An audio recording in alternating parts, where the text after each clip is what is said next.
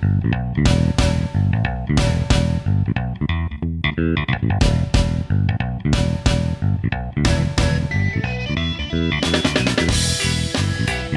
and welcome to the True Mini Show. My name's James Mini. This is my show, as long as Skype says so anyway.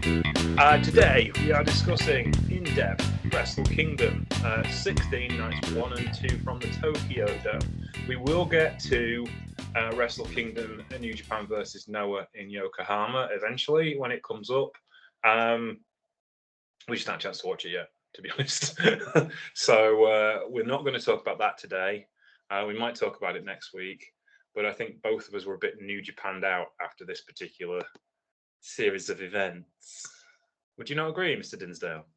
I was kind of a bit wrestled out on the whole because in the same week I watched these, I must have reviewed about 7 or 8 different shows from like maybe more. 2 GCW, 5 Chaka Pro, Gaki, VXS, H2O. Yeah, I reviewed a lot. And Yes. then somehow found the time to watch these as well. So if you listen to the Today At series shows this week, I give a little 15-minute roundup of my thoughts, and now I've had time to think about it. Some of my thoughts have changed. Some of my thoughts have evolved, and we haven't heard from John, so we'll do it this way, and then you can have a balance. This show might sound very different from the Today At shows, having thought about it, but we'll see. So, night 1 opened with the New Japan Rambo, which is often the best, most fun part of the show. And this was a lot of fun. It wasn't particularly serious wrestling until it got down to nut cutting time. But until then, it was hilarious fun. As traditional in Battle Royals, would you like to take the honours, sir? Or shall I do it? For reading out who was in it. Shit, I don't actually have a full. Okay, then I do. So Chase Owens and CIMA and Minoru Suzuki and Toru Yano defeated Aaron Hanare, Bud Luck Fale, Dookie, Hiroshi Tenzan, Kosi Fujita, Master Wato, Ryo Owa, Satoshi Kojima, Takuma Chinoku, Tatsumi the Dragon Fujinami. Yes, that Tatsumi Fujinami. Togi Makabe, Tomoyaki Honma, Yoshinobu Kanemaru, Yuji Nagata, and Yuto Nakashima in 27 minutes and 14 seconds. And this was actually quite lovely. I enjoyed this. My favorite parts was Fujinami joining the Battle Royal because he's 70 and doesn't care much. And Minoru Suzuki just destroying all the young boys in, factory-like fashion. Sleeper, armbar. Go away with you. We have no use for you. This is where men do their business. What's your thoughts on this, John? Yeah, welcome to Minoru Suzuki's conveyor belt of pain. This was nice. I always love tuning into the Rambos because they're always fun and energetic, and you get the odd surprise, like CIMA appearing, and you're just like, oh shit, Shima's here. What the hell? Yes, representing Glate. Chris Charlton cleared up the pronunciation for us. It is Glate. That is the correct pronunciation, Glate. Yes, and he was banging. It was ace. This was a lot of fun. Thoroughly enjoyed it. It was cool. Didn't get much love from the cage match guys, 4.31. But if you like wrestling as entertainment, then this is my kind of bag. I really enjoy New Year's era battle royals. All Japan do a good one as well. There is traditionally the 108 person battle royal from Kaientai Dojo, BJW, DDT, and Kaientai, which is on YouTube and has been given a permanent home because somebody bought the rights for it to make sure it never disappeared ever again, which I thought was really cool. It's from about 2013. It's got Abdullah Kobayashi in all of his characters throughout the whole universe of BJW, DDT, and whoever else. It's got Nick and Lee and the other referees from BJW playing their 5-headed sea monster gimmick in the Battle Royal, which was a bit awkward because they were all reffing the Battle Royal at the same time. It's that glorious. In fact, I might do a special episode purely on that. I've been saving it for quite some time, but I haven't found anyone I need to bizarre, shock and awe them with it. Anyway, This was good, thoroughly enjoyable, not particularly difficult to digest. Fun professional wrestling. The other cool thing is that it seems like the Strong Hearts are sticking around. Yes, that's another thing. There was other things on this show which were really cool. Some things not so cool. Speaking of which, Yo defeated Show, which was the right result in the wrong match. If that makes sense. Yeah, I didn't hate this. No, I didn't hate it. It was solidly good up until the last 3 minutes, which you kind of expected, so I can deal with that. That's fine. But it could have been so much better, I think. If it was later on the card, for one thing, because being the opener on the main show was a bit, if you see what I mean, kind of cornered them, and they had to steal the show if they were going to get anywhere, and they didn't. But it told the story they needed to tell, so I was happy with it. What were your thoughts on it, John? Yeah, it was fine. It was pretty nasty, pretty personal, and it was good. Like, I enjoyed it, but again, it's one of these things where I'm looking back on it and I'm just like, why did they do this? And why did they do that? And why is showing House of Torture? And why do House of Torture exist? And why were they so pivotal in the opening match of the opening show, where you want to get people as lively as possible? And yeah. I mean, House of Torture upsets people on many different levels. I had a minor falling out with somebody this week who's been a very long time follower of mine, a mutual of mine, and I follow her, and they're awesome, and they're really, really cool. And they were upset that I didn't like House of Torture because it was boring. So hopefully they'll forgive me, but there you go. Are they a 2000s WCW fan? No, they aren't. Then how the fuck does House of Torture appeal to them? Because they're a Big Evil fan. You could be a Big Evil fan and still hate House of Torture. I know, but I mean, we shouldn't have to actually hate stuff. But this is just—it's one of them things, you know. I don't see the point. Nobody likes it, or not enough people like it. I know there's a story there, and I know there's something happening, and it's going to be long term. And maybe I haven't got the patience I used to have. But when so much of the rest of the show is so god awful, then you don't have time for, like, maybe 3 years ago, I'd have patience for this storyline, because essentially it's the same thing Bullet Club's always done, just more with more. And it's like, it just has become painful. The dumb thing is, though, we've done this before, and it's done the same thing when the Firing Squad existed. Nobody I didn't mind the Firing Squad doing it. I didn't mind the Firing Squad doing it, though. And the reason why I didn't mind the Firing Squad doing it was because they'd genuinely been held down by higher talents for the sake of, you know, they'd been held down by the elite. And that I didn't mind, because it's a storyline that makes sense. They were that angry, they were going to ruin everything for everybody.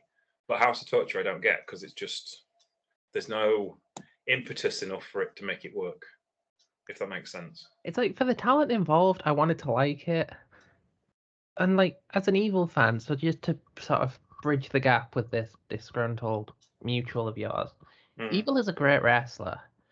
But ever since they did this Bullet Club shtick, he's not been allowed to be a great wrestler.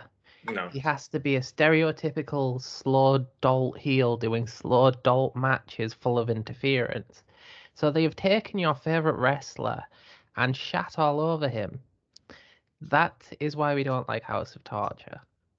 And because it's just cliched shtick that didn't really work before and is not working now, but because New Japan's in a tailspin, they're just trying to go down with the ship.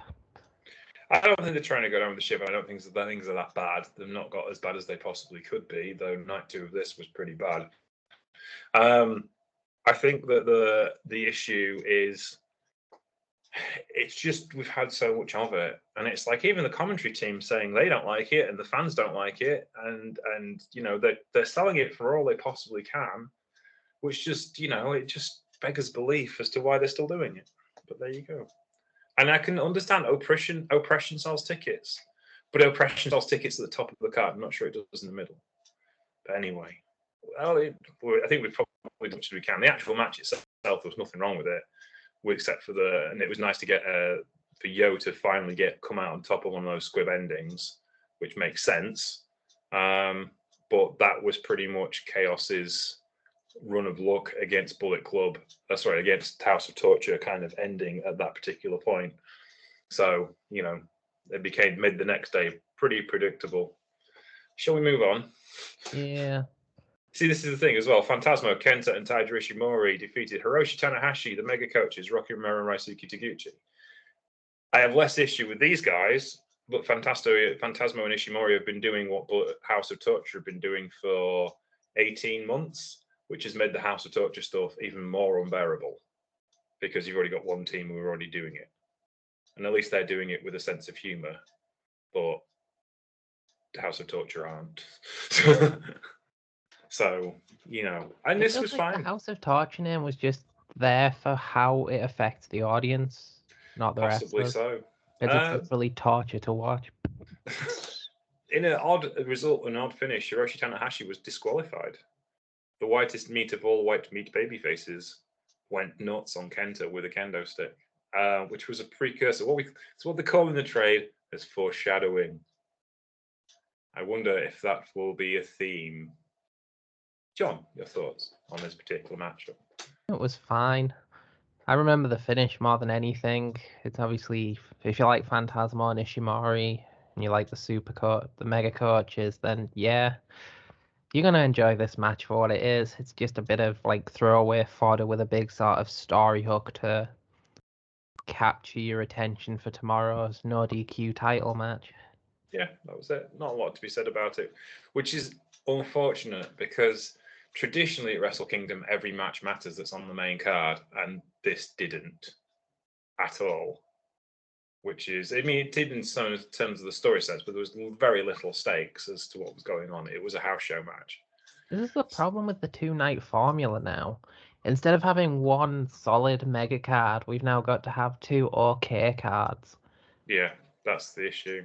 They treat it more like a sort of build up to a Best of Super Juniors match or a G1 card where it's just right, we've got our tournament matches and we've got the story matches to build to the next tournament matches. That's all Wrestle Kingdom kind of is now as well, just with slightly higher stakes. I mean, it's they've done multiple nights. New Beginnings will be probably in 2 different venues, but they'll have 2 very different stories told for the main events, and they can hang a bunch more stuff around it. Whereas Wrestle Kingdom, one day after the other in the same venue, you've got no gap between them to change the story if you need to, and you're kind of stuck. And it makes things predictable, really. But let us move on. Great-O-Khan, Jeff Cobb, Billy No Mates, with Aaron Henry, defeated Los Ignorables de Japón, Bushi, Sanada, and Tetsuya Naito in 9 minutes and 27 seconds. All of these people would have single matches the following day, except for Bushi, who got his Wrestle Kingdom payday and pinned, as you probably could imagine, but didn't give anything away in the following day's events when Cobb would wrestle Naito and Sanada would wrestle O-Khan. And Ospreay tried as very little in this particular match, ideally to kind of save himself for the following day, which is a fairly reasonable storyline trait, if for the fact I can't stand the sight of him or his voice, which just grates on me like you wouldn't believe. So this happened, John. So 2/3 of the United Empire I really like. O-Khan and Cobb, great at what they do. It's a shame they're in this faction. Hell, Henry is great. It's a shame he's in this faction. But no, we've actually all decided that the United Empire is everyone except Will Ospreay. There was a vote, and we don't see Ospreay. He's just kind of a guy who hangs around with his cool blokes.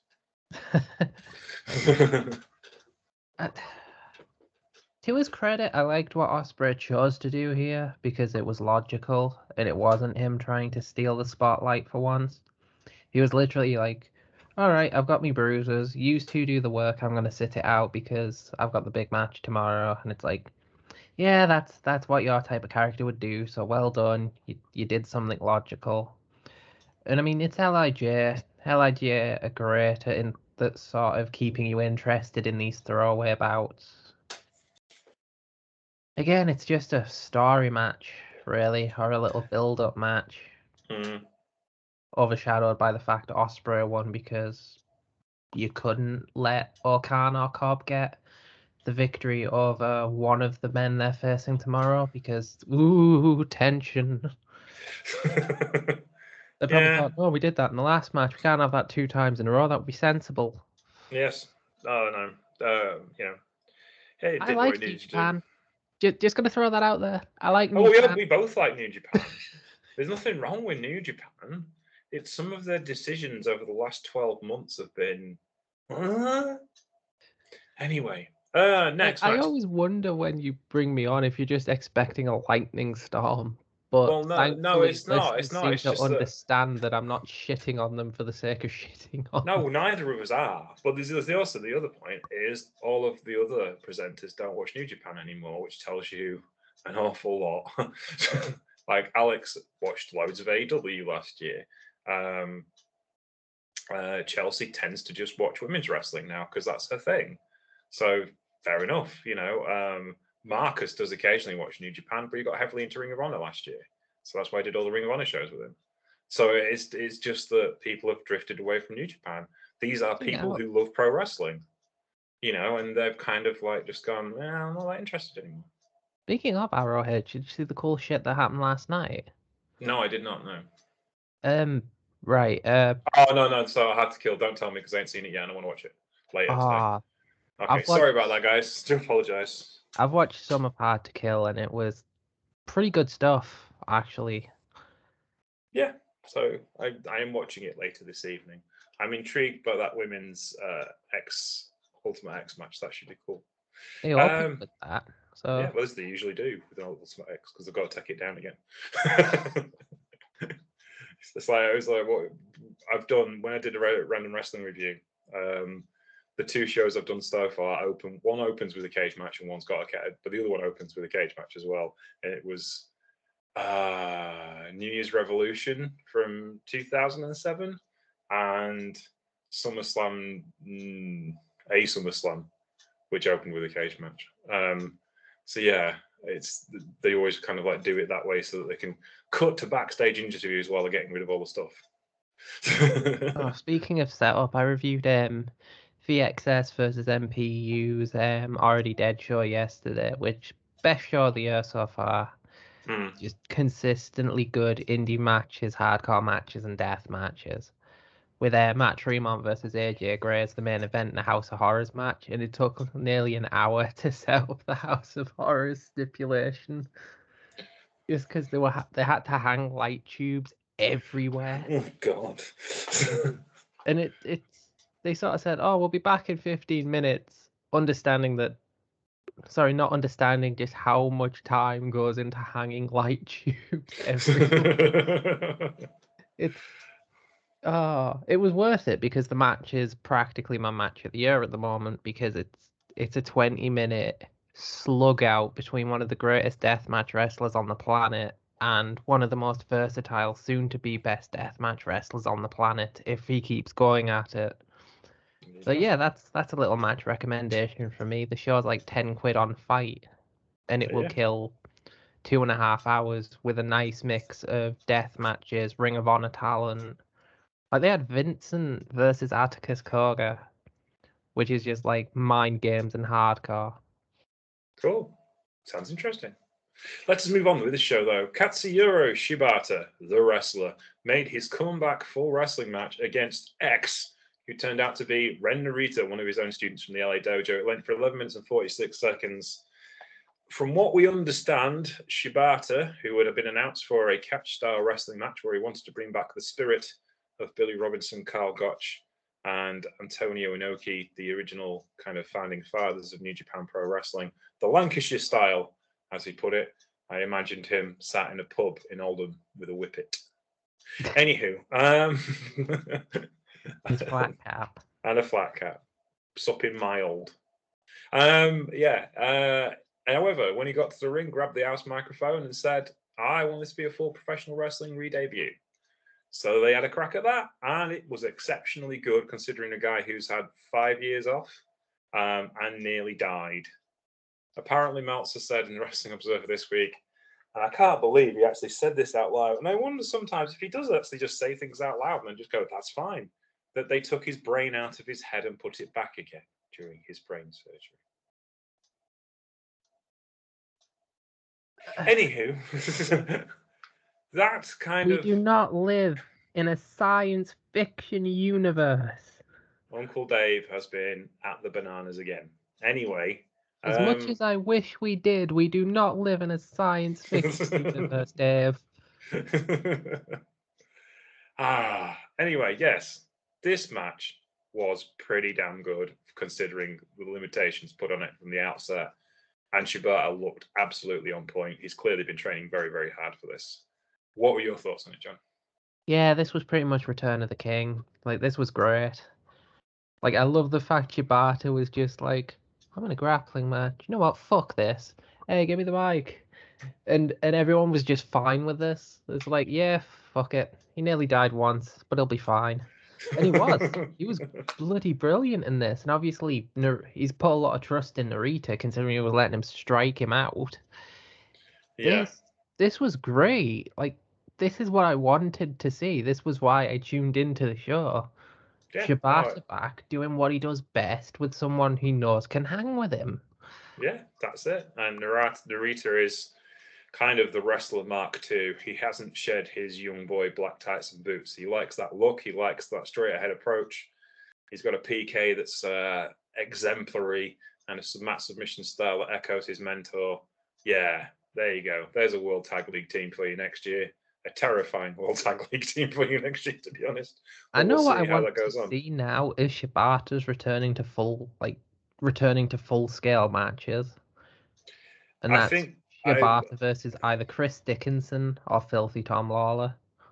I think they possibly might do that. Depends on whether they keep him in the States because he's too much of a draw in Japan to be used in the States, unless they just want to keep him at the dojo and keep things ticking over at the dojo and have occasional matches. But it's still a big name.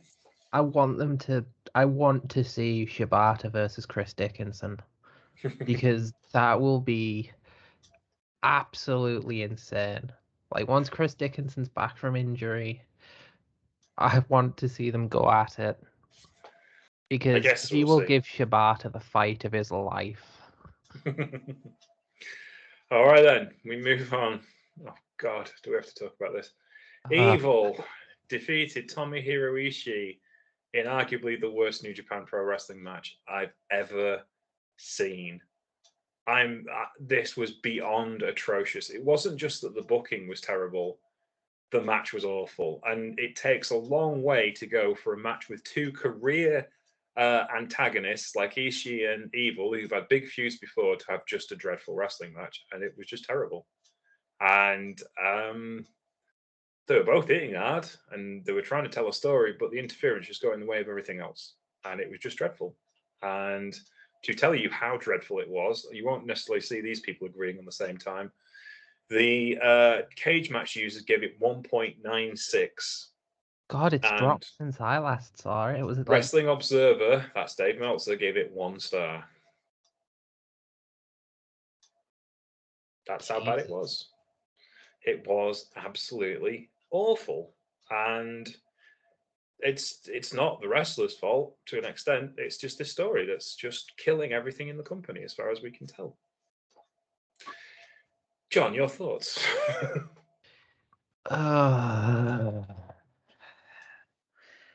Like, I had the unfortunate knowledge going into this that people hated this match because I didn't watch Wrestle Kingdom live. I was asleep and didn't feel like breaking that to go and watch this live, which I think this is the first year I've never done, like, where I haven't watched it live since getting into New Japan in 2018, I think it was. I did watch this. Most of this, I watched on the same day. I didn't get to watch it all live. I think I watched the first match live. I think I watched the Rambo live because I was on the bus and I got to see the Rambo, and that was about it. I'd have fallen asleep if I was trying to watch this live. Like, you could tell that Ishii and Evil were trying their hardest with something they really didn't want to do. Like, Ishii will nearly always give you everything he has. But even he seemed to be flagging here just because it was so shit. It was continuous interference, continuous bullshit. And Ishii now has a 1-star match. Fucking Ishii. One of the most consistent, like, brutal wrestlers who can carry a mop to a great match has a 1-star match because of House of Torture. And you wonder why people hate House of Torture. Like, this, they took what was going to be a pretty decent match because all they had to do was punch each other in the face for 10, 15 minutes. You could still have Evil win it, but we'd all be a lot happier than the bloody shit show we got, where there was about 6 different people in the ring at 6 different occasions, and you're just like, why? Yeah. Why do you feel the need to ruin the matches people actually want to see? Like, was the first match between Yo and Show not enough? Like, you can get us to hate House of Torture without literally nuking your entire show for the sake of it. Yeah. Like, Evil versus Ishii is a money match. It's been a money match in the past because they're 2 bruisers who know how to hurt each other. They literally don't need any more motivation than that. Yeah, they had a big feud over their relative mentors with Riki Chosu and Animal Hamaguchi, commentary stuff, and they went back and forth over that for a while, and it just kind of was a really good feud, and that was exactly what this needed to be, and it just wasn't. This was Taichi Naito levels bad. In that the interference just completely killed any heat you could have potentially had from it. Just let the wrestlers go. Like, this could have been good. Yeah, and it's also the fact that it's like the argument was, well, and it was absolutely right argument, is like Yoshihashi and Goto couldn't go help because they were in the next match, and Okada was trying to center himself for the World Championship match. So that left Yo, who was the only other Chaos member in the building. Although it was Rocky as well. He didn't turn up. So it's like, yeah. Was there any other members of Chaos kicking about? I was going to say, Rocky. Shaw came out. Rocky was about. I'm surprised Taguchi didn't come out in like his underwear or something. The match was already a fucking joke. I'm assuming that Robbie Eagles was there somewhere. What happened with him? It's just well, they've been all right. They could have mustered 3 members of Chaos to like at least make it fair, but no. So that was dreadful. Shall we move on? Yeah. To the 3 actual matches that mattered and made sense and were actually good.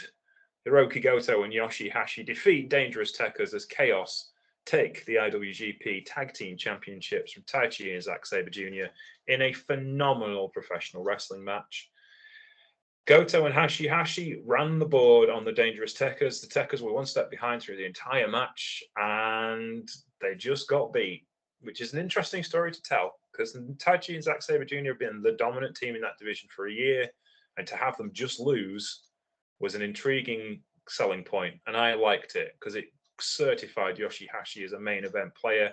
Hiroki Goto has been there for quite some time, but Taichi and Zack Sabre Jr. didn't lose anything, even though they lost clean and were pretty much dominated for this entire match. Yoshihashi and Goto had all the answers, and Taichi and Zack Sabre Jr. went over and congratulated them at the end of the match because they were that damn good, which tells you an awful lot about this match and the belief that they had in Yoshihashi and Goto at the end of World Tag League when they said, you can win this, so let's do it right at Wrestle Kingdom. And it does mean Dangerous Tekkers are kind of baby faces these days, but I don't think they're that angry about being baby faces. John, what's your thoughts on this match? Yeah, after the sort of miasma that had sort of polluted the show from that last match, it was nice to just have a solid back and forth, no bullshit match. And especially one with full of people I actually like. And it was just, as you said, it was a great match, great little story told, and the fact that we've got a new Major League player tag team now to sort of spice up the division a bit. It's it's nice to see. And yes, I can finally sort of be proud about the fact I've always supported Yoshihashi. As we have always at this show, 7 years of saying it's going to be Yoshihashi's year. We were right eventually. 2 championships and a tournament within a year. That's a career, and he managed to do it in the space of 18 months. So I remember I've told this story before, but when I used to work at Right for Fight booth, I was asked to do my top 5 matches of the G1 so far, and I put Yoshihashi versus Okada at number 5 because I was like, this was a match that made me give a shit about Yoshihashi, and it's like, ever since then, it's like, oh, he's the leader of the Yoshihashi fan club, and it's like, who's laughing now? Yeah. You, Marcus, and Christy are well happy with this result, as am I, as I am, of course, leader of all Chaos marks generally, but this was exceptional. I'm just glad it was a decent match. Yeah, no. Oh, speaking of decent matches, El Desperado defeats Hiromu Takahashi in 16 minutes and 18 seconds. Arguably the 2 biggest rivals in New Japan right now, and the ones that consistently produce the best matches, have another blinder. Kevin Kelly has been pointing out that it was Desperado taking on Hiromu Takahashi in his kind of match, a big high spot, dramatic kind of match, rather than a bust and grind kind of Del Desperado brawl. And Despy came out on top again, a man who is renewed, who believes he can lead the junior heavyweight division just as well as Hiromu Takahashi, who cares about that championship around his neck. This was exceptional. This was really good, and exactly the kind of match I was hoping for after a lackluster results-wise for Despy. But that tie they had in the Best of Super Juniors kind of set this up beautifully. So thoroughly enjoyed this. What's your thoughts on this one, John? Yeah, again, great match. I will always be happy to see these 2 fighting. I think one of the things that popped the most for me though is the fact that Desperado did a splash and Kevin Kelly was it Kevin Kelly or Chris Charlton was just like, oh yeah, this is a reference to Jun Kasai who broke his jaw. And I was like, they're still talking about that and I love it. That is a great match, by the way. If you can seek out Takataichi Mania 2 for, I think it was, Takataichi Mania 2 with Despy versus Kasai, it's an amazing sort of hybrid deathmatchy, lucha-y, fun match. Takataichi Mania 3 is coming out this month, by the way. Yeah, I wonder what the hell the card's going to be for that. I don't know. Now Taka's back in the New Japan fold. They've got back to promoting again. Apparently, there's going to be an LIJ self-promoted show. The rumor is as well. That'll be intriguing. New Japan opening the forbidden door a little bit. They wanted to do massive collaboration efforts for the 50th year, didn't they? Yeah, which is the start with the New Japan Noah show at Yokohama. They did say they're going to do a show with All Japan at some point through the year as well.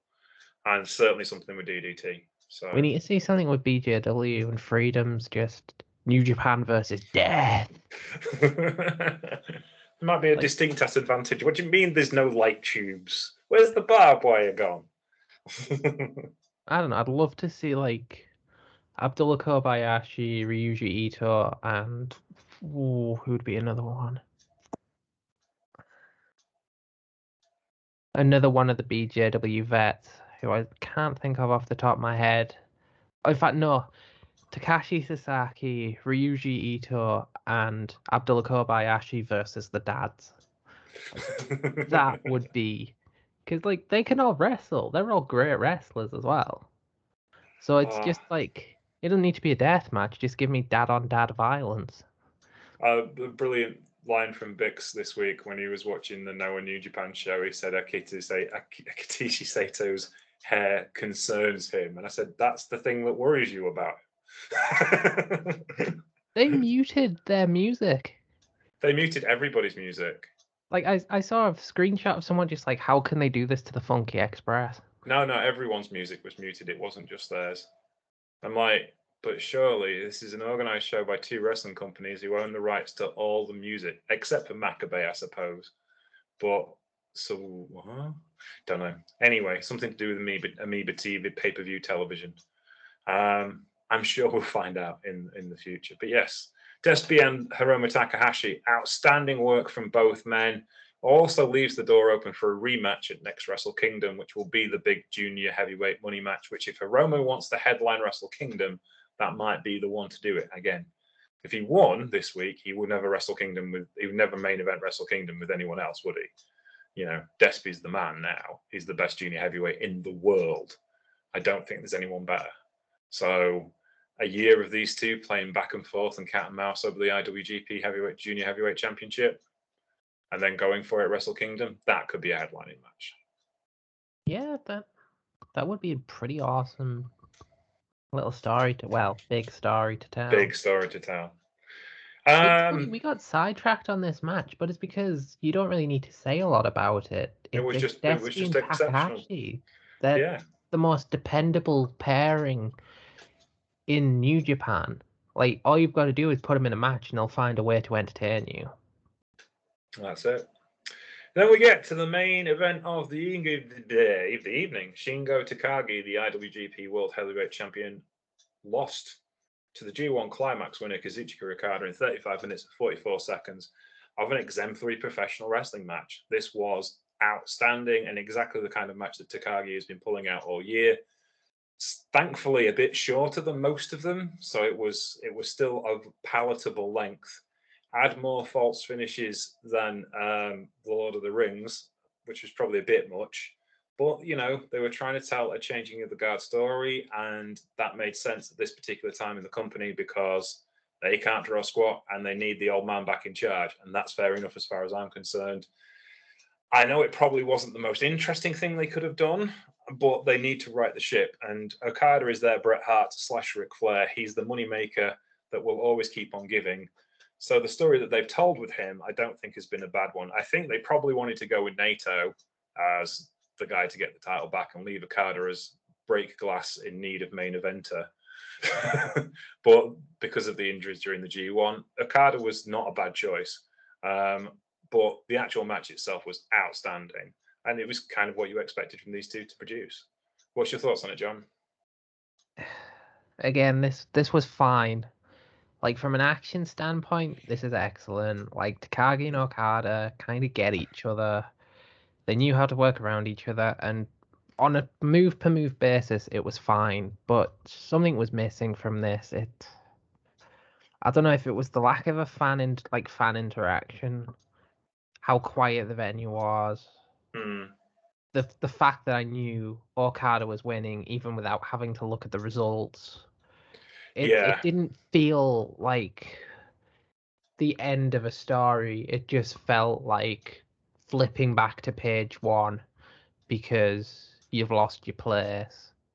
It didn't feel like a big event. It just felt like we fucked up so royally now. We have to return to what works.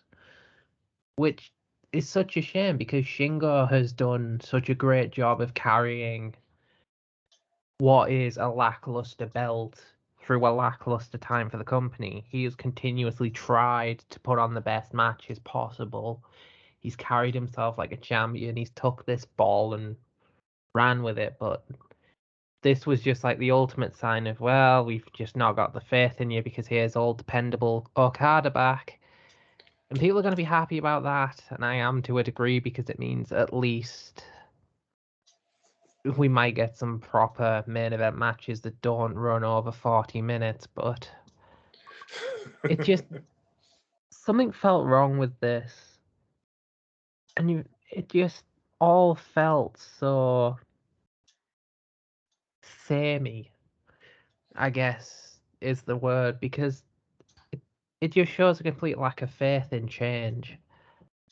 Like, I'd love to see just a total wild card, because we're already in the sort of era of just going at sensible booking. So yeah, no, I see what you mean, and I agree to an extent, but I think this is the thing they've learned in the last 12 months is they can't stray too far from the herd with the core audience they've got, because that's all who's watching now. This is their wider audience, which was the elite audience, if you will, aren't necessarily watching New Japan the way they used to and as regularly as they used to. So they have to shore up the home audience, and they tried, and they did it so badly. the belt controversy itself is, well, it's a signifier that if people aren't interested in the wrestlers who are wrestling for the belt, they're only interested in the belt. That's a bad sign to start with. But that particular hanging that storyline around it becomes, it is explaining your faults in public. And the fact that Okada is the only person they could really get. I mean, him and Tanahashi, the only two people who could really give that championship some kudos. But it is been so avoidable. They could have just merged the championships and kept the Generation 4 belt, and everyone would have been more or less happy, really. But it's the fact that the wrestlers didn't like it, the fans didn't like it. It's just badly done, badly prepared. It just showed what a year New Japan had that just didn't do right. So at the end of this particular match, Okada takes the 4th generation belt, says thank you to the 4th generation belt for getting him to the world title and creating enough of a rush in himself to be able to get to that championship belt, and then takes the IWGP World Heavyweight Championship belt as his belt, which kind of should bury any more controversy involving it. Someone said this week, will you now admit that belt is beautiful? And I was like, no, it's as ugly as sin, and it still is, and always will be. But we've just gotten used to it. You just got used to it. You just kind of stopped fighting it because it's there all the time. We all got used to WWE's Jam belt. We can get used to this fucking belt. It's still Cody's nightmare tattoo in gold. That's all it is. But there you go. But the actual match itself, it was exceptional. And it's unfair that we are being negative towards it when two wrestlers really put their heart and soul into this particular match. But we kind of expected they would. It's not their fault. It was a good match. It just had no atmosphere because it just kind of signposted the sort of awful time we've come through. And the other thing I can't escape from is what happens when Okada doesn't work anymore.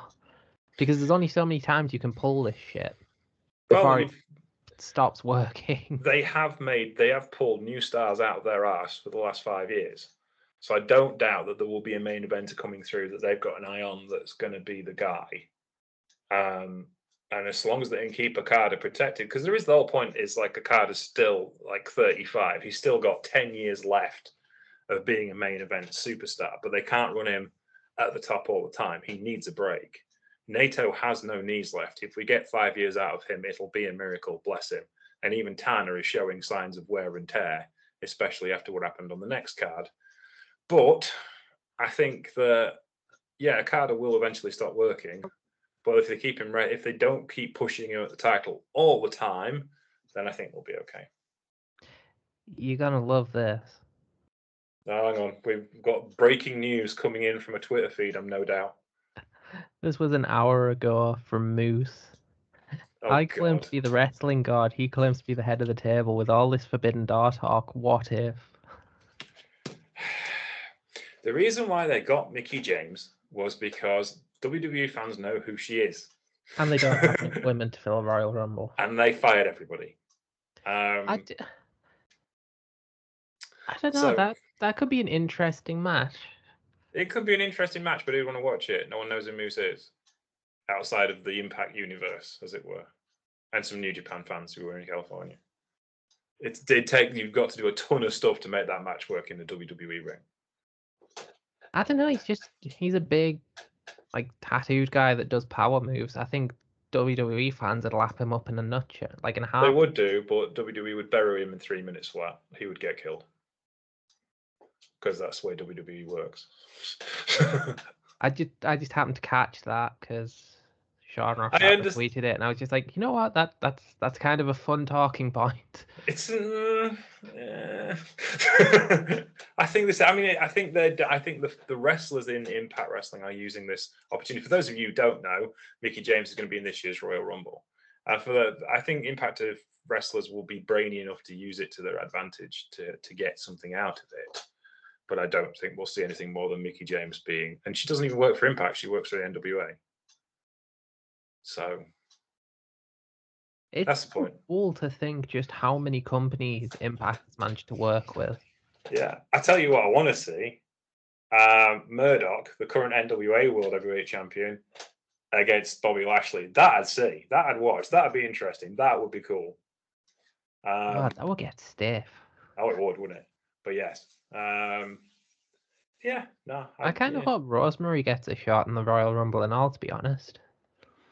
I think that's the same issue, is that no one knows who she is, do they? You're looking at like 3 million people watch Raw every week and 50,000 people watch Impact every week.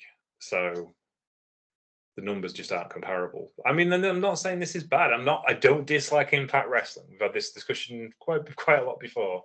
But just being realistic, they're not on the same level, are they? As wrestling fans, we think they are because we like wrestlers. But from a drawing money point of view, I just think that they went with the Impact champion because they knew who she was, and it was a good nostalgia spike, and it the Impact are pretty cool. They let people take their names with them when they're finished with them. So, which was one of the really cool things Impact did, was allowing people to keep their identity. Hence why EC3 has been EC3 in Impact, Ring of Honor, World, WWE, and wherever he goes next, which is really cool, I think. I know that was a bit off topic, but I feel like we just needed a bit of a palate cleanser before we dive into this.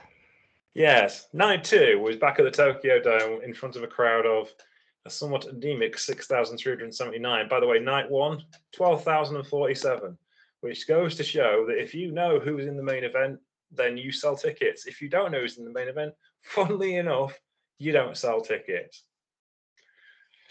Or alternatively, you book it so that one guy can win and the other one can't, and then book in with a guy that nobody wants to watch. You go. Anyway, let's move on and get through this particular card, which wasn't actually that back in terms of the undercard. It was problematic when it came to the main event, but we'll talk about that later. Great Bash Shield, Togi Makabe, Tomoyaki Honma, and Yuji Dakata defeated Bullet Club, Bad Luck Fale, Gedo, and Jado. Tomoyaki Honma's second pinfall victory in 6 months. He's on a roll. Perfectly fine. Did what it said on the tin. Chase Owens is back in. Oh no, he's in later on the card. It was Fale, Gedo, and Jado. Just everyone having a run out, really, wasn't it? Getting people on the card. That was fine. Your thoughts, John? Yeah, this was fine. Nice bit of dad violence with a Kokeshi getting a win. You can't go wrong. Master Wato and Tenkoji, Hiroshi Tenzan, Satoshi Kojima defeated Suzuki Gun, El Desperado, Taka Michinoku, and Yoshinobu Kanemaru, with Master Wato made the IWGP Junior Heavyweight Champion submit clean in the middle of the ring in 9 minutes and 23 seconds, setting up Wato for a run at the Desperate One. What's your thoughts on this one, John? Because I know you're going to have many. Problem with. I can't think what it would be. Like, what the fuck is this?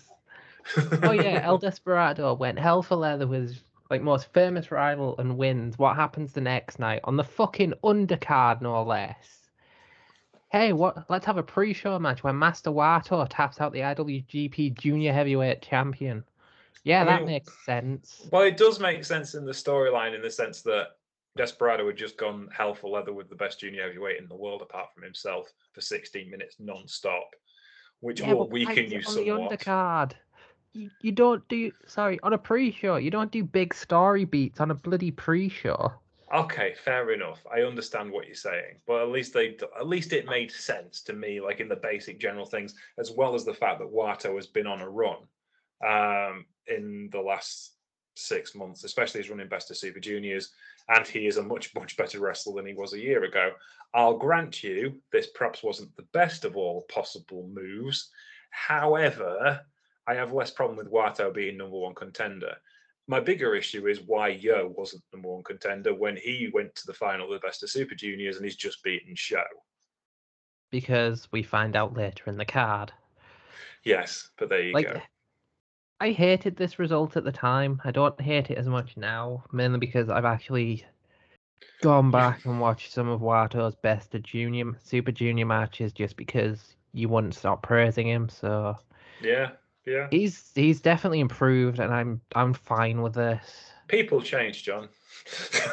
Oh yes, I've said time and time again as time's gone on. Oh, he's gotten better. Oh, he's a bit less. That was better. Oh, he looks better. He's not just a Power Rangers wannabe. Yeah, I'm okay with this.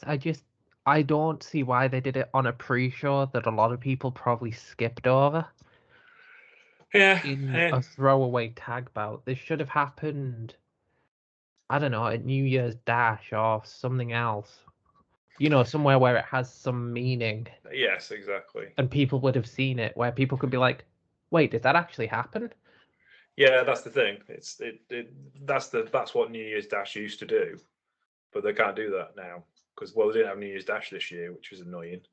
It just kind of felt like a shock spot more than an actual, oh shit, here's the new #1 contender. It was just like, I mean, to be fair to Wato, he handled Despy through the whole match. Despy had a hard time with him, and it was a clean pinfall victory. But of course, Despy was knackered. That was the whole storyline point of it. You know, just got. He's in a match that's got Taka, Kanemaru, and Tenzan, who will all take pins. So it's like, you could still look at this match and think, oh, Wato might get a win, but you don't expect it to be over Desperado. No, Desperado's like the only made man in the match as far as like rankings go at the moment. But I suppose it's a good way of getting him to the title run, because I don't think they want Yo to run at the title just yet. I think they'd much rather it was Wato, because the first challenger is not going to win the title from Despy, is he?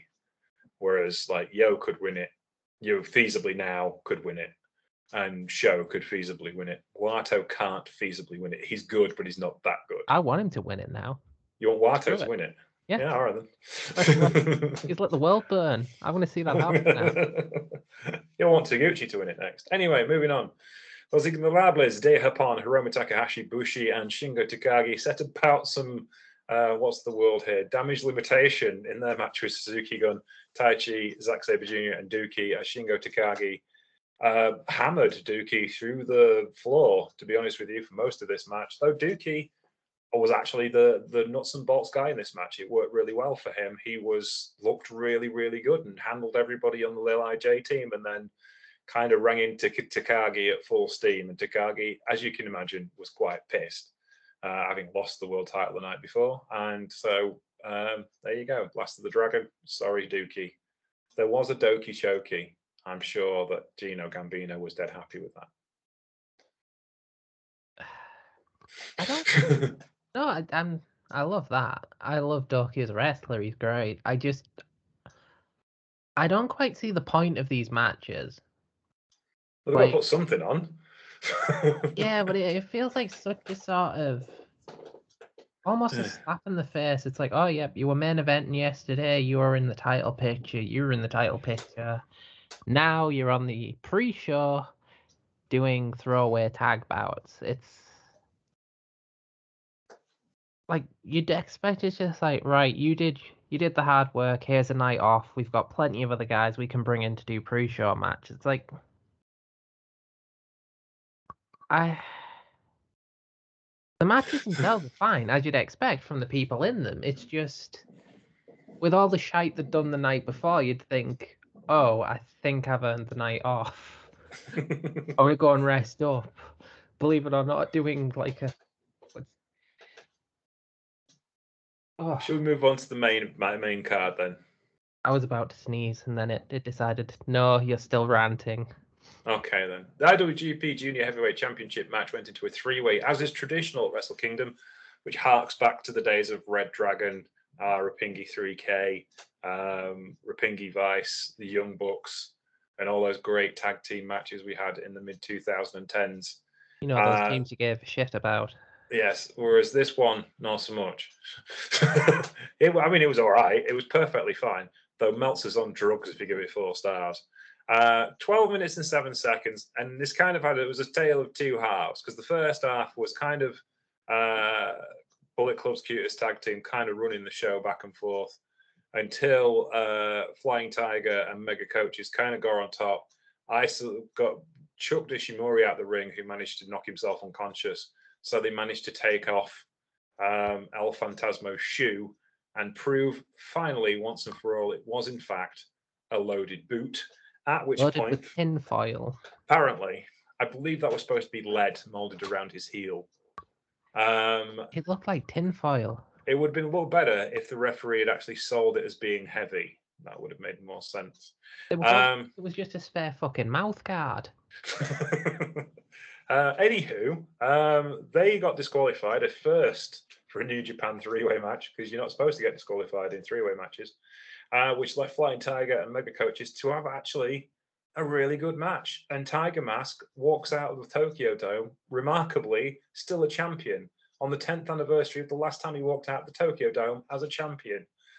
Oh, well, 10th anniversary plus a day.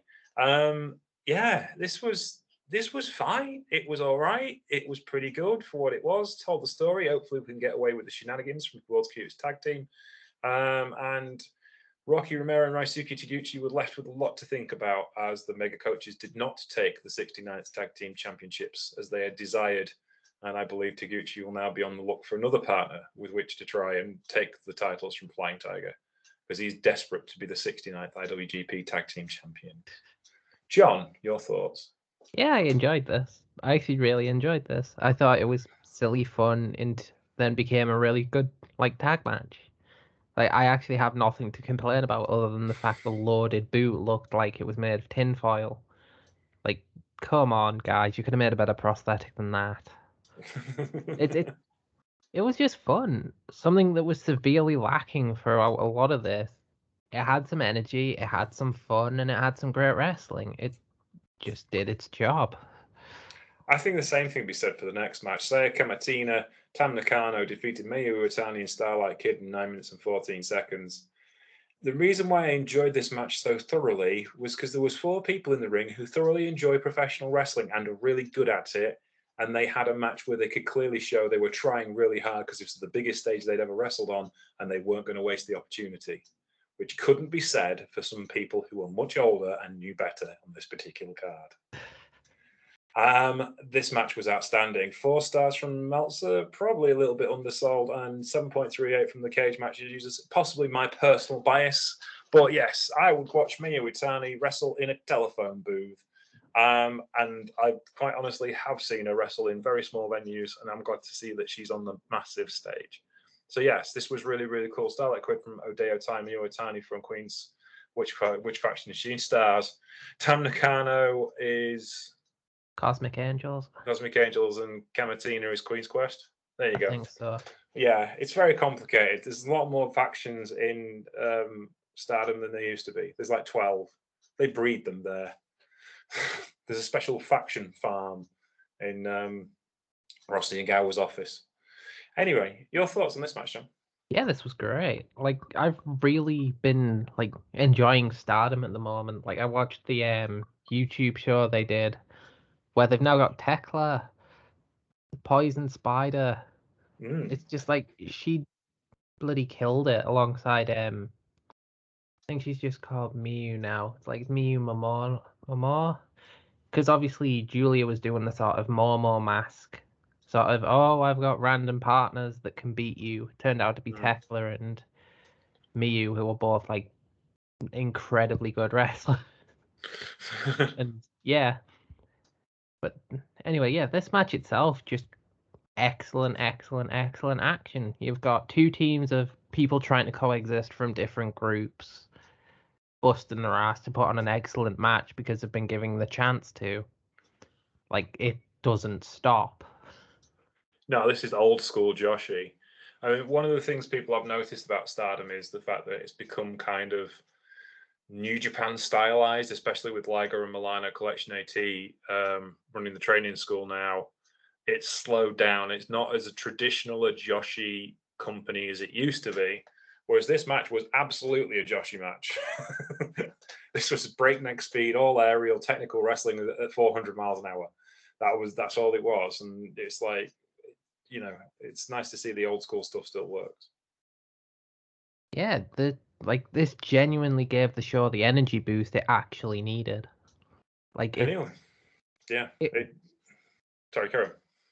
No, I genuinely this match made me smile.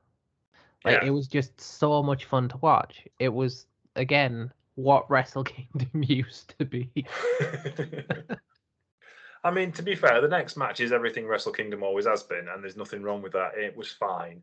It was a fun match for the King of Pro Wrestling title.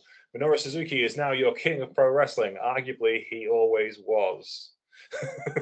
Yeah, he He defeated Chase Owens, CIMA, and Toru Yano in 6 minutes and 8 seconds. This was a match where the introductions actually took longer than the match did. Oh, God. CIMA brought Lindemann and T-Hawk with him from CIMA, from Glate, even second him. And Suzuki just kind of plowed through everybody, and it was fine.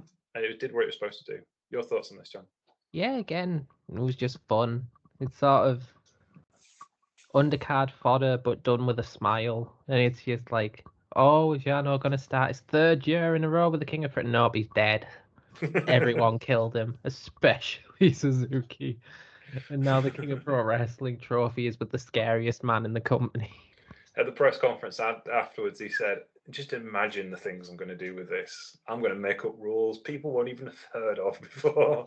Because, of course, with the King of Pro Wrestling title, it's actually a title made for Suzuki, who loves all forms of professional wrestling and will take on anybody at anything. So that's going to be outstanding to see what he comes up with. The dark and torturous mind. I have a feeling Suzuki is going to take this trophy with him to other companies. I think so too. Like, we'll see it in Glare under, like, UWFI rules, and then we'll see it in DDT where it's like an egg and spoon race or something. They were commenting on that. The little clips I've seen of the Yokohama show, they were commenting on, in the Suzuki Gun versus Sugiura Gun match that, you know, maybe he could defend it in Noah, maybe he might defend it in DDT, maybe he defend it in any company. Like, this is Suzuki. He can do whatever the fuck he wants. Exactly. Yeah, everyone else was cool. But now we get to a match we knew. Well, we knew what was going to happen before it even started. So what was the point? You may as well just ring the bell and give them the belts. That's all you needed to do. House of Touch retained the Never Openweight 6-man tag team championships in a match that really wasn't worth the effort. 9 minutes 37 seconds. At least this time, Chaos had Tomohiro Ishii in their corner, but only one man can defend against 4, whoever else was there. It was all right, I guess. But again, pointless. Absolutely pointless. It's like, oh, I've watched the same match so many times now. It's got different people in it. Your thoughts, John? Sorry, I'm just laughing at the sheer venom coming on me. Because you're normally the upbeat, positive one. I'm here to be the sort of slightly caustic, way more critical, and I can just hear the soul leaving your body. I just so... Oh, God, I knew exactly what was going to happen. And it was like... and I was mildly excited. I thought they could just come out and give them an ass whooping. And I realized about 2 minutes into that, no, they're not going to do that. So they're going to lose in awkward fashion. The funny thing is, obviously, like, Shaw wins because he twats Yor with the spanner and covers him. And it's like, wow, it was exactly what you were going to do yesterday. Nice way to shake up the formula. And on the New Japan site, it just says, match time, 9 minutes 37 seconds, cover. They didn't sort of right, sort of like hit with a spanner or blunt force trauma. It's just cover. Even they didn't give a shit. Yeah, it's just, yeah. House of Torture. How can you not like House of Torture? I mean, look at it. It's this Bullet Club without any of the charm or reason to exist. The whole point of Bullet Club is for Gaijin wrestlers who felt they've been hard done to by the management. And like Kenta, I can see the point, because he could technically say he's been hard done to by New Japan management. But you can't say the lead booker, well, no, Gedo isn't in House of Torture, is he, I suppose, but, you know, Dick Togo, the guy who's got the ear of the lead booker, which is the reason why this crap keeps happening, Evil, a main eventer, Show, a top-level junior heavyweight, and Yujiro Takahashi, who's been forever, have been, you know, given a bad hand by the management of New Japan Pro Wrestling. It's insane. So this is just Dick Togo, like, manufacturing a way he doesn't have to wrestle and still get paid. This is it. This is just Dick Togo and his sock puppet army. Like, he just like, he knows he's the greatest wrestler, like one of the greatest wrestlers on the planet, and doesn't have to do anything because he can just talk to Gedo and say, "Hey, what if I was just on the outside with a garrote wire all the time? I could be wanking in a corner whilst they're all interfering. And then I just come in and ruin the match. Isn't that great? And Gator's there like, yeah, that's what Bullet Club have been doing, and people love that. You fucking imbecile. Anyway, let's move on. Sanada defeated Great-O-Khan in 30 minutes and 21 seconds. Great-O-Khan accompanied by Aaron Henry. As Great-O-Khan attempted to wrestle that pretty boy wrestling style of Sanada and had one of his best solo performances. I think this match was pretty good. I'm not convinced it should have been on the main card at Wrestle Kingdom, but I think it was pretty good. And, you know, Great-O-Khan 2 years running ends up with a singles match at Wrestle Kingdom. So it can't be bad for him. Good for Sanada. It was all right. What's your thoughts on this one, John? Yeah, I thoroughly enjoyed this. As we all know, I love Great-O-Khan. I love his creativity. I love the fact he's unashamedly himself. And yeah, him and Sanada had a pretty damn good wrestling match. Like this was probably the most interesting in a match I've seen Sanada and all. You also feel a thought for Chris Charlton today, who has this week got to field a YouTube Q&A with Great-O-Khan for Western wrestling fans, who told me today over Twitter that please pray for him and treat him nicely and don't ask questions about cosplaying or manhole covers. Oh, we can't talk to Great-O-Khan about cosplay. Or manhole covers. Or I mean, one of those VTubers. Oh, I don't know. You've got Great Otaku Khan over here, and you can't talk about half of that. That's no. Yeah. Oh, we must talk he will be boring screened. wrestling and the boring wrestling only. One day he's gonna fight in a maid costume. It's gonna happen. Hikaru Sato's done it. He's gonna fight in a maid costume, and it is gonna be the damn best match in a maid costume you have ever seen, not done by a Joshi wrestler. Talk to Charlton about it. He doesn't seem keen. Anyway.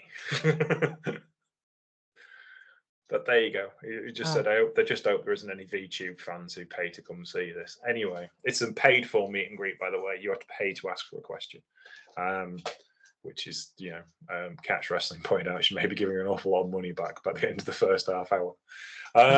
Tetsuya Naito defeated Jeff Cobb in 15 minutes and 34 seconds in, again, an exceptional professional wrestling match. Tetsuya Naito always finds his way into a big spot at Wrestle Kingdom, because of course he does. And now he's got to try and figure out how to get back to that World's Heavyweight Championship. More of that later on this particular card. Though this match was exceptional. For a guy with no knees being hurled about with a guy who's just that good and that size, this was a ton of fun and well worth the price of admission. What's your thoughts on this one, John? Yeah, again, just goes to prove that Khan and Cobb don't need Big Billy Boy to sort of be top stars. No. Like, again, this was great. Cobb knows exactly what he needed to do. He knew how to maximize what he was doing. He knew how to avoid killing off whatever little of Naito's knees are left. And yeah, they again just went hell for leather in a really good, really compact wrestling match. Like, it didn't outstay its welcome, it didn't drag, and it just kicked ass. There you go. Like, considering Sanada had his best match in ages against Khan, and Cobb and Naito can just keep doing this kind of exceptional level wrestling. It's just, I don't mind seeing more of this LIJ versus Cobb and friends feud, because it keeps producing good matches. We're just going to rename them Cobb and Friends. No. To be fair, I wanted to call it Khan's Magical Army, but apparently we're not allowed to reference that sort of stuff. Make it happen, Great-O-Cat. Great-O-Cat. Yes. Okay then. Yeah, that was fine. It was well worth a watch. In fact, it's one of the best matches of the weekend. You should go watch that. And now to the actual best match of the weekend. Indeed. The semi-main event was Hiroshi Tanahashi defeating Kenta in 22 minutes and 40 seconds for the IWGP US Heavyweight Championship. My friend's Lindsay, BC for life, who was very upset at the end of this particular match because she's a massive Kenta fan and feels that New Japan are awful and she hopes he goes back to Noah. I hope you're listening and I hope you're all right. That's basically what this was signifying, really. The freed Ken for the title so he can fuck off to do whatever he wants. This was ungodly, is all I can say. The words Hiroshi Tanahashi swinging an acoustic guitar into somebody's head. This was just the least Tanahashi match you've ever seen. This was Kenta really putting his body on the line when he really doesn't have to. You know, as Chelsea Spollen said on Twitter the other day, you know, a stiff breeze will injure him. So doing this was just on another level, and he managed to dislocate his hip, break his nose, and scar up his back again. This was insane. And he broke. No, Inamura broke a finger at the Noah show. No, I'm pretty sure they said Kenta managed to break a finger and all during this match because it was his nose, his hip, a finger, and his back. Everything. Yeah, Inamura had already broken one finger at that Noah show on January the 1st. Oh, maybe that's where the finger. Yeah, it just says, oh, he's fielding off multiple injuries, and the finger was just included in the list. But I guess that already. No, a broken finger was the start of a very eventful week for young Kenta Kobayashi, I'm afraid. But there we go. And yeah, this was just insane because neither of them have to do this. No one's watching, clearly. So it's just like, what were you thinking? I mean, the match is awesome. Hardcore match New Japan have ever done. Oh, easily by in a long modern way. times. This is the best hardcore match that's happened in a while. Maybe outside of Moxley Archer, but like. No, I think this was probably a tad better because I think it was more kind of tied into a storyline of like, could Tanahashi go that far? You know, Archer and Moxley would quite happily go that far. That's their wheelhouse. But Tanahashi doing things he would never do, there's a story for you. It's like Superman standing on his cape, isn't it? You know, and it was echoed in the press conference afterwards because he said it was a hollow victory. He felt he hadn't won the title because he'd won it in that way. So as everyone can imagine, I loved this. This was just 23 minutes of pure violence. Like, this was hardcore plunder fuckery on a New Japan stage that ultimately led to nasty injuries, but all in the sake of entertainment. And the fact that Kenta kept going even with a broken hip. What the fuck? Or dislocated hip, sorry. I don't think it's actually broken, but just either way, that's a nasty injury to keep going with. Considering that happened when he fell off the ladder. And he still took a high fly floor through a table after that. Oh, like, God. Let it be said, Kenta is a fucking badass. The highest of fly flows, as people put it, which is the highest of high fly flows, which is good. It was. Like, my hat off to both of these guys. Like, this was unnecessarily horrifying in so many ways and just like perfect to watch. Brilliant story, brilliant action, and just Tanahashi proving again how versatile he can be, even if he doesn't necessarily want to be. Best match of the weekend, bar none. Like, this is my absolute favourite. Perhaps my favourite moment was Kenta trying to set up the ladder. And, you know... That ladder looked so unsafe. Like, I've seen some flimsy ladders in matches before, but that one that looked like a breeze would kill it. I was just thought, like, why is no one holding that ladder? Someone did say on Twitter, surely they taught him how to put a ladder up at the Performance Center. But yes, which was a fun joke. This week I actually had one of my biggest tweets of all time ever when I tweeted the fact that WWE are looking for a new HR officer. Oh God, yes, I saw this through you. It's just like... I was then fielding WWE fans for the rest of the week who assured me it'd be a fine job. Anyone would take that job. Why wouldn't you want to work for the WWE? WWE just fired two of the best technical wrestlers they had in Timothy Thatcher and Hideki Suzuki. And also one of the best storytelling brawlers that they had in British guy. Danny Burch. Danny Burch, that's it, yeah. You know, all of these people, and William Regal. To be fair, the worst one was Alison Danger. Yeah, she was been the company. Talk about timing. Like, she finally got herself settled down in Florida after uprooting her entire existence to come and work for you, and you fire her in 3 months. Fuck you. Oh, not only did that, she went in early to cover for people because they had a COVID outbreak at the Performance Centre, got COVID herself, and had just got her son into school and was fired in the parking lot when she was driving out after her first day. But apparently, yes. I wonder why we don't like WWE. They're just an amoral company. Someone said to me, "You would take that. You will never be able to support your family with an attitude like that." And I went, "I'm 47 years old and never been unemployed." And he was like, "Oh." So I've lived quite happily within my moral boundaries of my life. Thank you very much. I appreciate it. But yeah, it's just anyway. But yes, that's it. And look, I have friends who work for WWE. I've got people who have thoroughly enjoyed their lives there. But I still think the company isn't necessarily that good when it comes to human resources. Anyway, let us move on. That's the story for another day.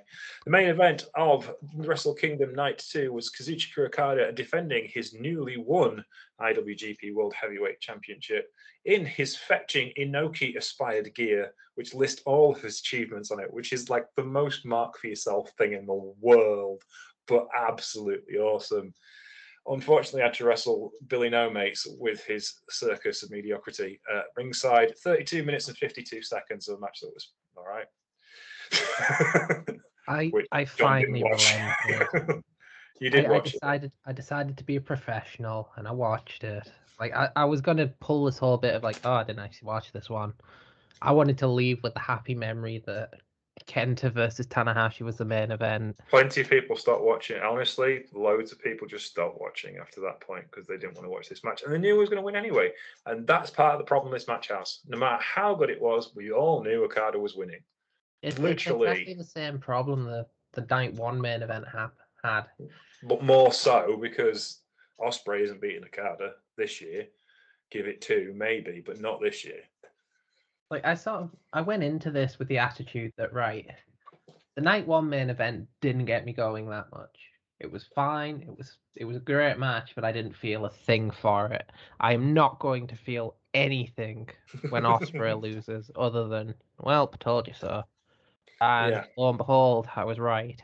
Yeah, I mean, it had some spots in it, like Okada doing the Stormbreaker, which was kind of cool, but it wasn't anything to write home about as far as I'm concerned. And it's a lot of it is to do with my personal dislike of Will Ospreay as a wrestler and as a human being. But you know, yeah, I used to really like Will Ospreay. Like I used to think he was brilliant. Like before, obviously, all the shit with him came out, but ever since he sort of became a heavyweight, that sort of innovation from him has died. Every match that Ospreay is in is almost exactly the same. Like if you've seen one heavyweight Ospreay match, you've seen them all, because he will do the exact same thing every time without fail. We used to give John Cena shit for the 5 moves of doom. Ospreay's got about 15 moves of doom that all have to be in a match, and it's even then they're still not that entertaining to watch anymore. And it was fine. It was a good enough match because we know Okada and Ospreay have pretty decent chemistry. They're mates, so it kind of works nicely.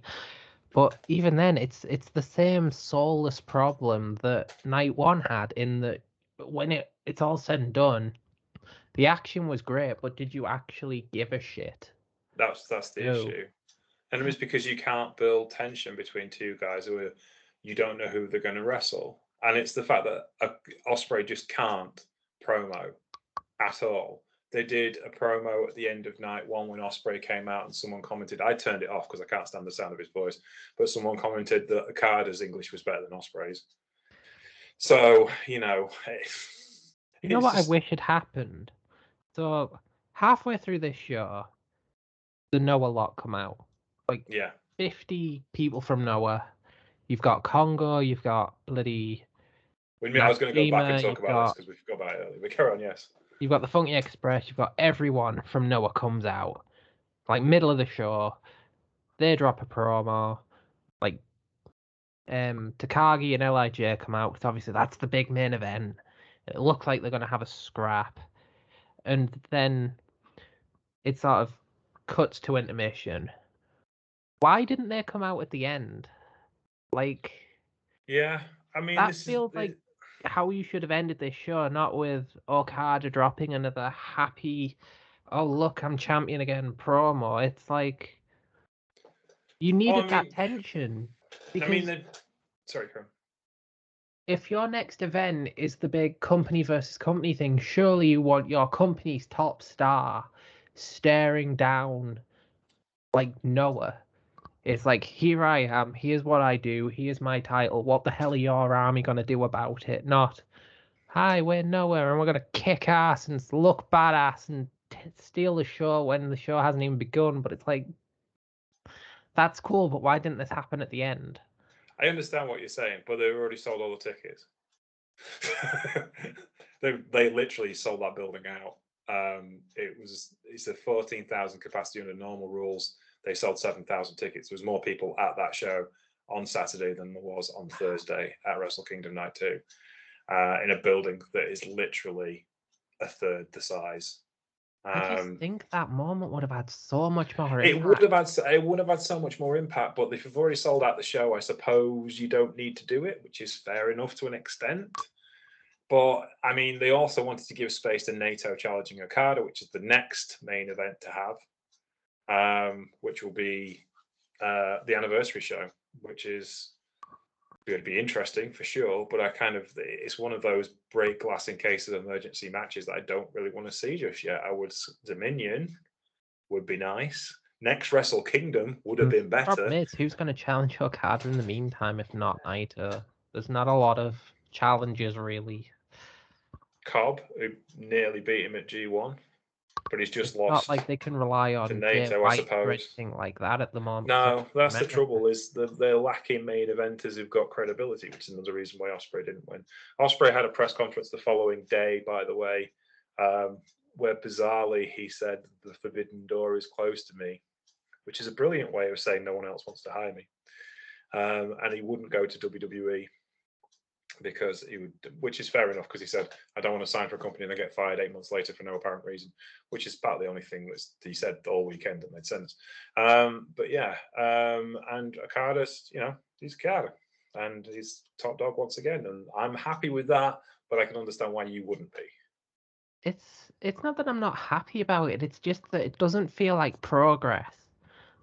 Like, if we were going back to Okada because, like, I don't want to say he didn't work his way up, because he did. Obviously, he won G1. We had the redhead balloon Okada a couple of years ago. We've had different phases of Okada. It's just, as you said, this is break glass for main eventer.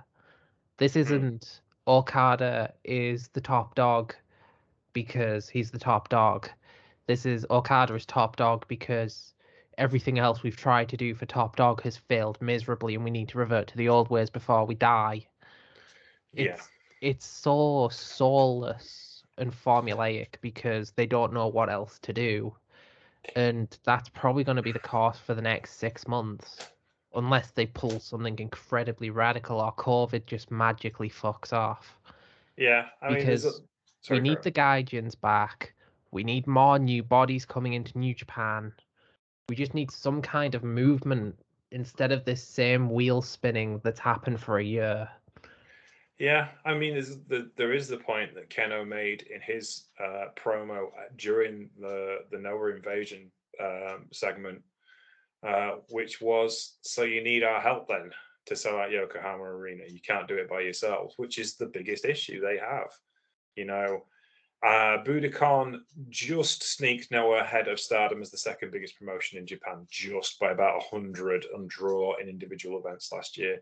Stardom had made a slightly smaller gate at Budokan a couple of weeks before, but Noah just at the second biggest company at the moment this week, shall we say, in Japanese wrestling right now. But it's neck and neck between Noah and Stardom. But judging by those numbers at Wrestle Kingdom, it's not a big drop off between Noah and New Japan like it used to be. It used to be a massive drop off because Noah were terrible and they knew they were terrible. Whereas now, Noah are looking really, really good, and New Japan not so much. And the reason why is because Noah have got a solid group of main eventers and people they can bring up. Look who were the ones who were important. The ones who were important were Muta, Segura, Keno, Kiyomiya, Nakajima. Muhammad Yone just chilling out in the background. Yeah, my favorite bit was like Nakajima going up to some of the old veterans and just going, "Excuse me, can I just sit on top of the rope there?" Because it's what I do. It's like, oh yeah, sorry, didn't realize, didn't mean. Sorry, go away. So many people were just like looking at the Funky Express and just like, who are they? And that made me so happy because like Funky Express are incredible. Like, they are. They're awesome. And it's just like, damn well that they deserve the recognition.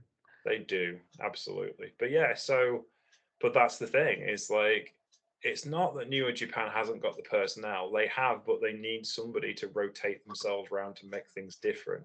And if you're going to go with Okada as a champ, he has to have a long run like he has done in the past to make it feasible, but he needs new challengers. I would happily see Okada world heavyweight champion till he retires. That's not going to happen, and it won't be good for the company if it did. But even if he just has a 6-month reign or a year-long reign, which is probably most likely, I would think, he needs to have challenges that are interesting and going to draw people to the company. New fans that have gone away or old fans to come back. And that's the reason why they put Okada in charge. And I mean, at least they have opened things up. They have Ospreay as a main eventer now. They have Ibushi, Takagi, Naito. There's Okada, Tanahashi. I suppose Kenta, if he ever decides to come back, I'm not sure he would want to. I suppose Minoru Suzuki at a push. So there's 7 guys that they could rely on. Cobb, Sanada, 9 guys. Maybe Okan if they could pull the pin on that. And I suppose Yoshihashi and Goto, there's 11 people you could make a championship run out of. Problem is, it's all the same people. Mostly. It is. Except maybe Cobb and Okan. But this is the new challenges. This is the thing, though. Back in the day, when you had the Never Openweight Championship, keeping the mid-carders happy, and essentially 2 world titles, because the Intercontinental Championship was booked as a world championship, you could have 2 champions spreading the weight of the draw across the year. Let the junior heavyweight tag team champions and Never Openweight titles take on the smaller houses that you have to do to keep those markets open. And then swap between the Intercontinental and World Heavyweight title, and that formula worked for years. I understand why they needed to go away for it, but it seems like, you've got the US champion back in Japan now, so that kind of takes the weight a little bit. But it does feel a bit like they cut off their own nose to spite the face.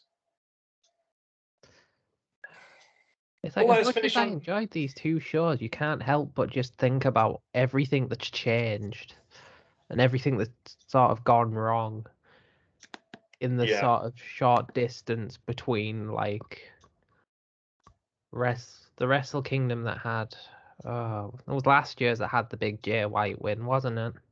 Or the Jay White loss. Big Jay White loss. It feels like a different world compared to that card. Ibushi's out long-term injured. Jay White can't wrestle in Japan at the moment. There's just so much that needs to change if they're ever going to recapture people. Like, House of Torture is putting a lot of people off. Even if they don't want to admit it, people don't like it and people are turning off because of it. And even before House of Torture, people were just getting sick of the Bullet Club booking and the bloody just unnecessary repetition of shenanigans.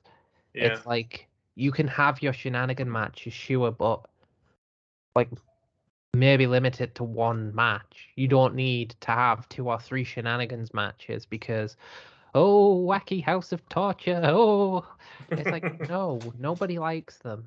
Just stop. Get some help. Yeah. Break them up.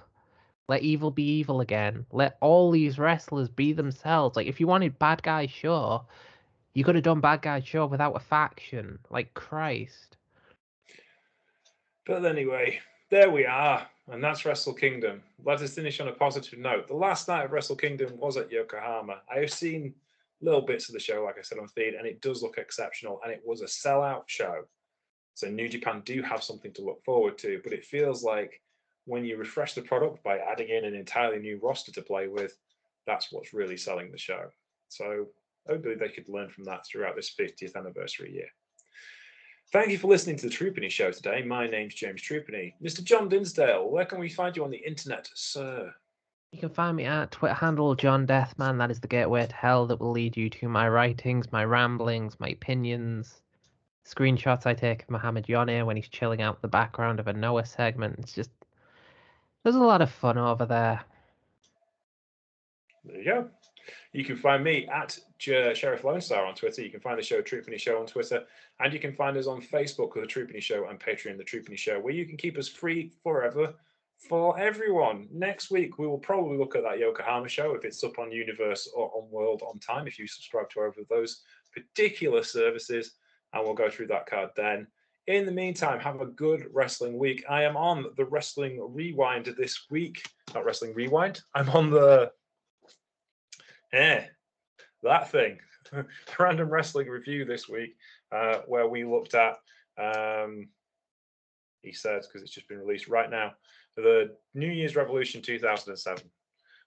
Listen to me watch wrestling I hated at the time and didn't watch. There you go. And I discovered I didn't hate it quite as much.